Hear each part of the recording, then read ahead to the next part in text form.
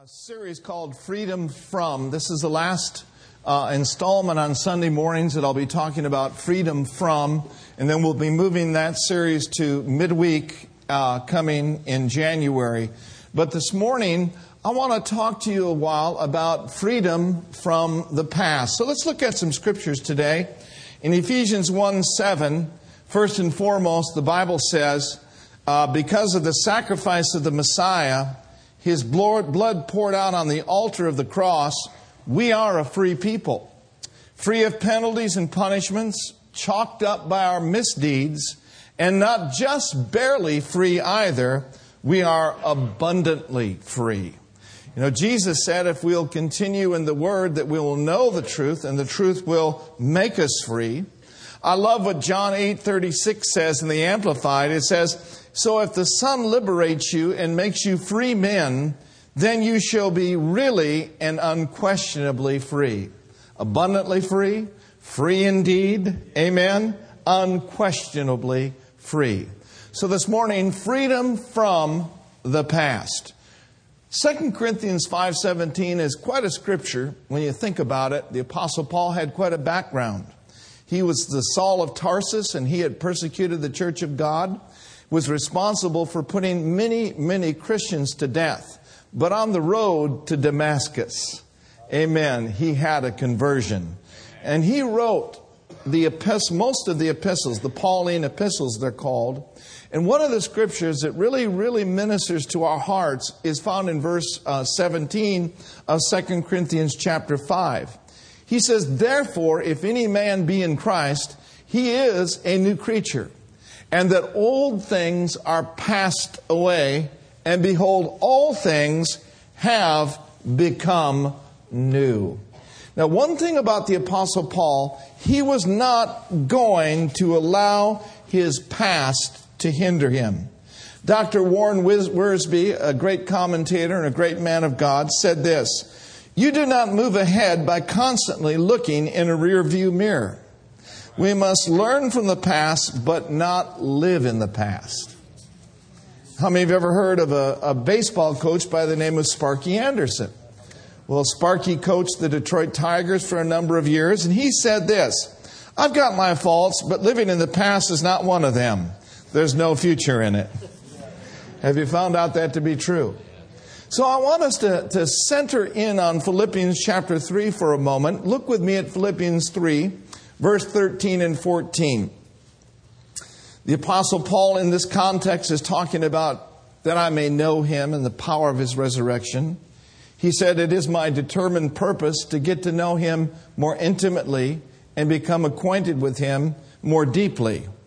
And he says in verse 13, he says, brethren, I do not count myself to have apprehended. In other words, he's saying, I haven't arrived. But this one thing I do for sure, forgetting those things which are behind and reaching forth unto those things which are before. Read verse 14 with me. I press toward the mark for the prize of the high calling of God in Christ Jesus. I like how the New Living Translation says it. He says, I've not achieved it, but I focus on this one thing. I'm forgetting the past, and I'm looking forward to what lies ahead. And so before that we can go on with God, we must forget the past and receive true freedom from that. I got 3 words as I was preparing for this message. I don't know whether we're going to have time to look at all of them. But the first word is releasing. The second word is recovering. And the third word is reaching. So let's talk about this releasing the past. If we're going to be a success in our Christian lives and ministry, we must learn to forget. Amen? If we don't learn to forget, we'll be handicapped in our walk with God. Now, closely associated with learning to forget is learning to forgive. Anybody ever had to forgive anyone? Okay? Well, we must forgive others, but on the other hand, we must also learn to forgive ourselves. In that great law of faith, Jesus said in Mark 11:22, have faith in God. Verse 23, for verily I say unto you that whosoever shall say to this mountain, be thou removed, be thou cast into the sea, shall not doubt in his heart, but shall believe that those things which he saith shall come to pass, he shall have whatsoever he saith. And in verse 24 it says, therefore I say unto you, what things soever you desire when you pray, believe you receive them, and you shall have them. But in the same context of this inevitable law of faith, he said in verse 25, and when you stand praying, forgive. In other words, when you go to the throne of grace to receive what God has so graciously supplied for you through your faith, you must make sure that there is not any unforgiveness in our lives. Amen. Now, I looked up the word release in Webster's dictionary from the 1800s. The word release means to set free from restraint of any kind, to liberate from prison, confinement, or servitude. I think it's very interesting that when we hold unforgiveness towards someone else or even toward ourselves, it's like being in prison. It is something that binds us up. But we're receiving freedom from those things in Jesus' name. When we release, then, the definition says that we become free from pain, free from care, and free from trouble. You know, it's a great thing to be freed from the cares of this life. And to be free from the care and the weight and the roots of bitterness that try to get into our lives through holding unforgiveness. The Bible says that bitterness can be like a root. And once that root takes root, if you will, then it can spring up and bring all kinds of trouble into our lives. But I love this definition, most of all, of release. It means simply to quit, to let go, to let it drop. To quit, to let go, or to let it drop. Look with me in Matthew chapter 18, and let's look at some things that Jesus taught on along the lines of forgiveness. Releasing. In Matthew 18, verse 21, then Peter came to him and said, Lord, how often shall my brother sin against thee, and I forgive him? He tells 7 times. But Jesus said unto him, I say not unto thee until 7 times, but 70 times 70. How many times is that? 490. And that very possibly could mean in the same day. Think about that. In verse 23 he says, therefore is the kingdom of heaven like unto a certain king, which would take account of his servants. And when he had begun to reckon, one was brought to him, which owed him 10,000 talents. But for as much as he had not to pay, his Lord commanded him to be sold, and his wife, and his children, and all that he had, and payment to be made. The servant therefore fell down and worshipped him, saying, Lord, have patience with me, and I will pay thee all. Then the Lord of that servant was moved with compassion and loosed him, or released him, and forgave him the debt. So when a person is forgiven, they are released, or they are loosed. When you forgive someone, you release them, you loose them. Now notice the rest of this context. It says, but the same servant went out and found one of his fellow servants, which owed him 100 pence, and laid hands on him, and took him by the throat, saying, pay me what you owe. And his fellow servant fell down at his feet and besought him, saying, have patience with me, and I'll pay you everything. And he would not, but he went and cast him into prison till he should pay the debt. So when his fellow servants saw what was done, pause, they were very sorry, and came and told unto the Lord all that was done. Then his Lord, after they had called him, said unto him, O thou wicked servant, I forgave thee all that debt, because thou desirest me. Should not thou also have had compassion on thy fellow servant, even as I have pity on thee? And his Lord was wroth and delivered him to the tormentors till he should pay all that was due unto him. So likewise shall my heavenly Father do also unto you, if you from your hearts forgive not every one his brother their trespasses. Let's take a deep breath. He called unforgiveness wickedness. How many have ever heard of wicker furniture? Wicker furniture is twisted. What does unforgiveness do in our souls? It twists us up. It binds us up. It really detracts from the life of God that is on the inside of us. It makes us miserable. And it makes us difficult to get along with. When a person has an air of unforgiveness, oftentimes it's accompanied by strife. The Bible says that where strife is, there is confusion and every evil work. Our good friend Keith Moore says this. He says that strife is the manifest presence of the devil. I don't want the devil in my home. I don't want the devil in my finances. I don't want the devil in my body. I don't want him anywhere.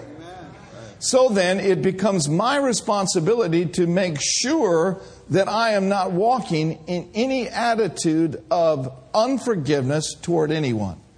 No matter what anyone has said, no matter what anyone has done, my responsibility is to forgive them. And in forgiving them, I not only release them, but I also release myself. And some of you, and I'm not pointing fingers at anybody in particular today, but some of you are just too doggone tough on yourself. You need to release yourself. Well, you say, I haven't measured up. I haven't done everything the Lord has told me to do. And I haven't done this and I haven't done that. What good is it going to do to you to reenact that and rehearse that day after day? Why don't you just ask for forgiveness and get on with your life and do what the Lord's told you to do? Amen? Amen. So we've got to take that first step. We cannot press toward the mark for the prize of the high calling of God in Christ Jesus without forgetting those things that are behind. Amen? And so if there is unforgiveness, and I'm not saying that there is, let it go today. Let it go today and be released in the name of Jesus. Now, the next R we want to look at is to recover. Recover. To recover means to regain, to get or obtain that which was lost, to recover even stolen goods, to recover sight or senses, even to recover health or strength after sickness and disease. How many of you have ever been in a recovery mode? Okay? It's a good thing for your body to be quickened, is it not? I also like this definition. To recover means to regain to a former state or condition, to repair an injury done by neglect, to recover lost time, to regain a former state.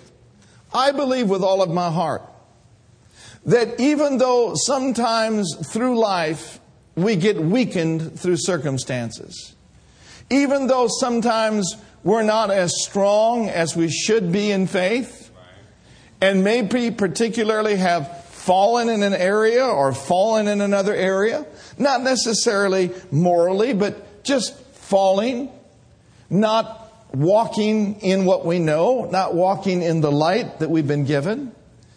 I've got a word from heaven for you today. You can, if that fits you, you can be strong again. Say that with me. I can be strong again.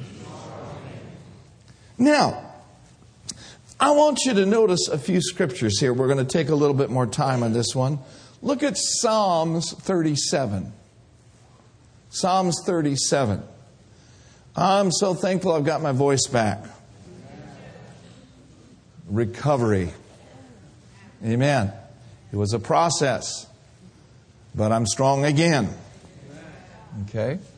Maybe you're not as strong spiritually at the end of this year that you were at the beginning of this year, but you can be strong again. Maybe your relationships aren't as strong as they were, but they can be strong again. Everyone say strong again.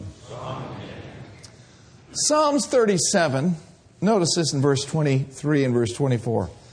The steps of a good man are ordered by the Lord, because He's our commander-in-chief, and He's calling the shots, if you will. And He delighteth in His way. And here's what I want you to see. Verse 24. It says here, though he fall, he shall not utterly be cast down, for the Lord upholds him with his hand.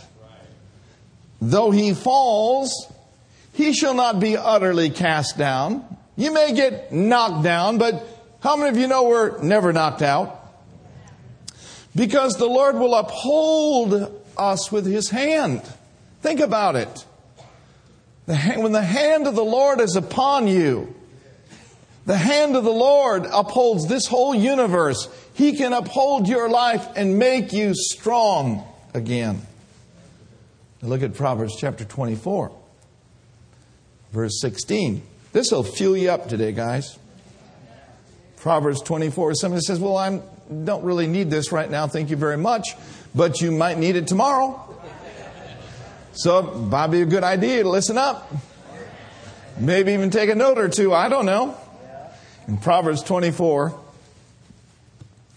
notice with me in verse 16. For a just man falls, how many times? He falls 7 times, but he rises up again. Hallelujah. Another translation says, although a righteous man falls 7 times, he gets up again. He gets up again. If you have fallen in an area of your life, I say by the word of the Lord today, get up. You can get up again. So can good men, can good women fall? Can they?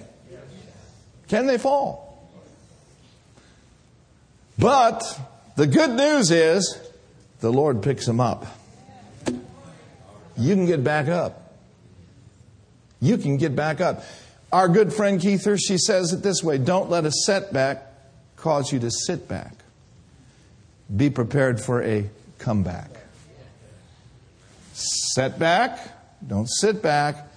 Expect a glorious comeback. Think about it. Somebody says, I have a bad diagnosis from the medical society, from the medical world. My doctor says I have this. My doctor says I have that. And they say that I have no cure. Well, they're entitled to say what they say, but you also are entitled to say what you say. And if what you say is in accordance with what God's Word has to say, then you and God are a majority. You see, if we receive the witness of men, the witness of God is greater.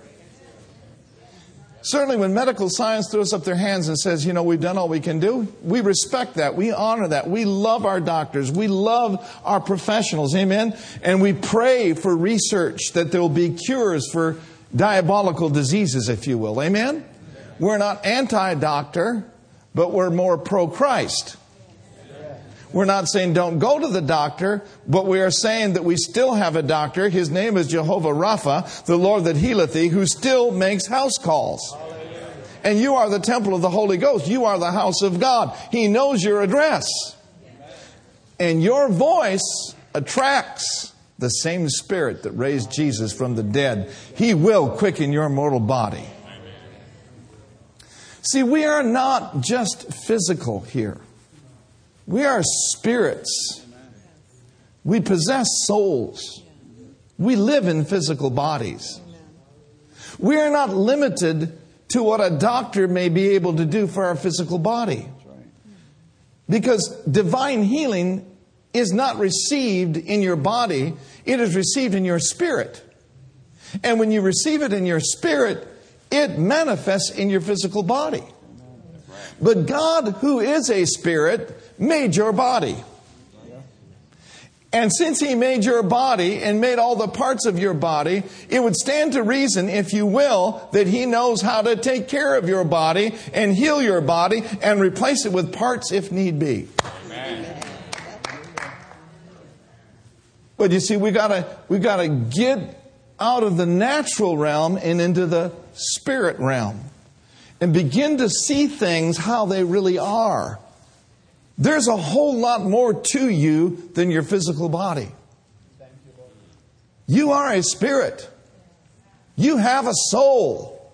and you live in a physical body, and your spirit receiving God's Word, which is spirit and life, and your spirit receiving the Holy Spirit, can be strengthened, quickened, made alive, restored, and strong again.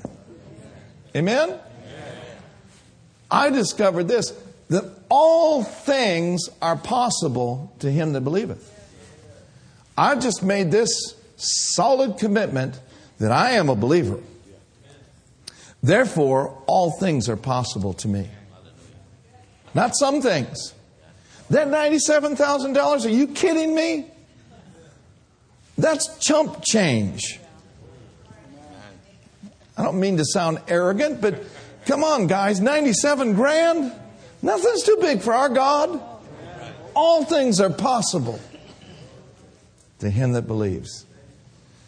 All right. So I guess I just said all that to say this. Just don't limit the Lord. Don't limit him. He's not limited by the things in the natural. Amen. I want to talk to you for a few moments about Peter. How many of you know Peter had his ups and downs? You know, one moment he's saying, "Thou art the Christ, the Son of the living God." The next moment, he's rebuking Jesus for saying he's going to the cross. And Jesus says, "Get thee behind me, Satan." One moment it's calling him Simon Bar-Jonah. Flesh and blood is not revealed unto thee, and all these things. And the next moment, Jesus saying, "You don't savor the things that be of God, but those that be of men." So Peter had his ups and Peter had his downs. And, you know, he was given some inside information by the master that he was going to deny him 3 times. And Peter, because of his pride, wouldn't listen to the Lord. He says, "No way, Jose." Not really Jose. In other words, I got this. I can handle this. How many of you know that pride goes before a fall? Well, Peter had a down day. 3 times he denied who? He denied Jesus. But Jesus prayed for Peter. And I want you to know that part of his ministry today at the right hand of the Father is to pray for you. In other words, he sees us in our particular situations and he's praying for us. He's the great intercessor. But I want you to notice what Jesus prayed for Peter. Look with me at Luke chapter 22. Luke chapter 22. Say it again, strong again. Luke 22, verse 30. The Lord said, "Simon, Simon," anytime you get a double Simon or a double Martha, Martha, you better listen up. "Behold, Satan has desired to have you, that he may" what? "That he may sift you as wheat." So in other words, Jesus saw something coming, but when he saw something coming, he didn't wring his hands. He says, "But I have prayed for you." And what did he pray? Do you suppose that Jesus' prayers get answered? "But I have prayed for you, that your faith fail not." Everyone say, "Thy faith fail not." I want you to pay particular attention to that phrase. We'll go back to it in a few moments. And he says, "And when," not if, "and when you are converted," or when you are changed, "I want you then to go and strengthen your brethren." So yes, Peter denied Christ, but later on, Peter was strengthened by a revelation he got concerning how much the Master loved him and valued him. I want you to look at Mark 16. Let's see this. This is some good news. for Peter. They come to the sepulcher. Jesus is already gone, and there's a bright angel there, right? And so this angel is carrying a message for the disciples and Peter. And the angel says to the women, "Go your way. Tell his disciples," and Peter, "that he goes before you into Galilee. There shall you see him as he said unto you." Jesus distinguished Peter along with the disciples because he had forgiveness, he had restoration, he had renewed hope, and he had renewed strength for the one who denied him. Don't you know the strength came into Peter? He got a great revelation of how deep and how great God's love was for him. He was convinced of this love. And in Acts chapter 1, he was the first one to stand up. He tapped into this on the day of Pentecost. I want you to read something to you from Ephesians 3. I just simply want you to listen very carefully, because this deals with getting an understanding of how much God loves us. It also deals with us receiving strength from that revelation. But it also deals with us on the ability to see and to comprehend these things that Christ and God has for us. This is what Peter got a hold of. We don't have this translation upstairs, but basically Paul is praying. He said, "For this cause, I go down on my knees before the Father, from whom the whole family in heaven and earth is named, that in the wealth of his glory he would make you strong with power through his Spirit in your hearts." That through the wealth of his glory. Oh, hallelujah. That's one word for glory. Did you know? One word for glory is wealth.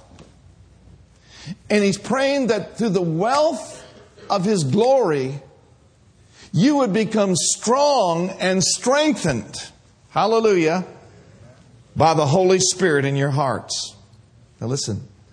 So that Christ may have his place in your hearts through faith, and that you, being rooted and based in love, may have strength to see. May have strength to see. In order for a person to be strong again when they have been weakened, they must see some things. They must, with their faith, reach out and believe and see and comprehend that great power that is toward them when they believe. Amen. May have strength to see with all the saints how wide and how long and how deep it is, and to have knowledge of the love of Christ, which is outside all knowledge, so that you may be made complete as God himself is complete. Think about it. Now to him who is able to do in full measure more than all our desires or thoughts, through the power of Christ working in us. I submit to you this morning that Peter was down, but Peter got up again. And what caused Peter to get up again is he got a revelation. He saw how much God loved him. And when he saw it, he received by faith the strength of the Holy Spirit. And on the day of Pentecost, he rose up and he spoke so beautifully and so wonderfully the gospel of the Lord Jesus Christ. My prayer for my life and for your life is, may his power Help us to see what we need to see. May we see, may we know, may we comprehend this great love that He has for us.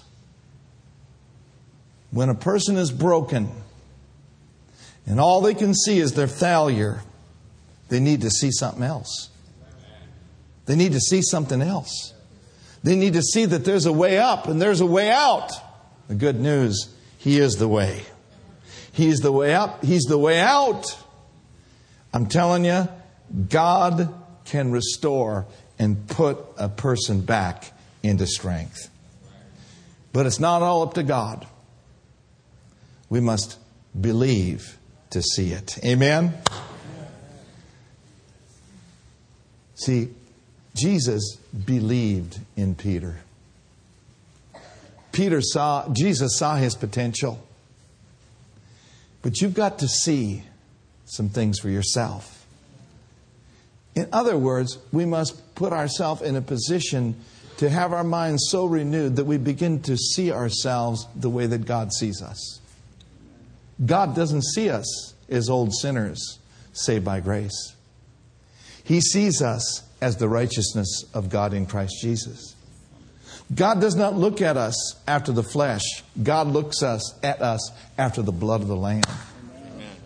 God does not look at our imperfections and our failures and go, wow, man, what in the world is wrong with them? No, God sees us complete in Christ Jesus. God sees us strong again. God sees us on our feet. God sees us about our Father's business. Amen? And so it does us good to see ourselves the same way. You know, He loves you as much as He loves Peter. There is not anyone who believes in you more than Jesus Christ. So number 1, release. Number 2, recover. And number 3, reach. Everyone say reach. We're reaching into 2014 with everything we got. Is that right? The word reach simply means to extend. It means to stretch. It means to attain. It means to arrive at by effort, by labor, by study.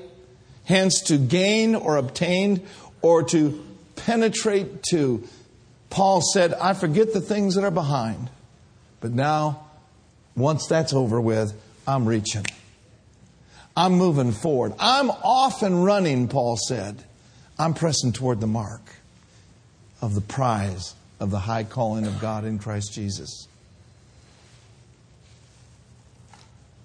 You know, when Spain led the world in the 15th century, their coins reflected their national arrogance and were inscribed with these words, Ne plus ultra, which means nothing further.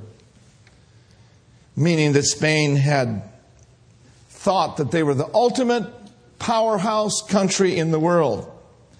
But after the discovery of the New World, they realized that they were not the end of the world. So they changed the inscription on their coinage to say plus ultra, meaning more beyond. In the same pattern, some Christians say nothing further. That's all there is. But the rare kind, the kind like you, the kind like me, we keep moving. We keep going from glory to glory, strength to strength, faith to faith, because we know that there is more. There are greater things in store for us in 2014 than we have seen heretofore.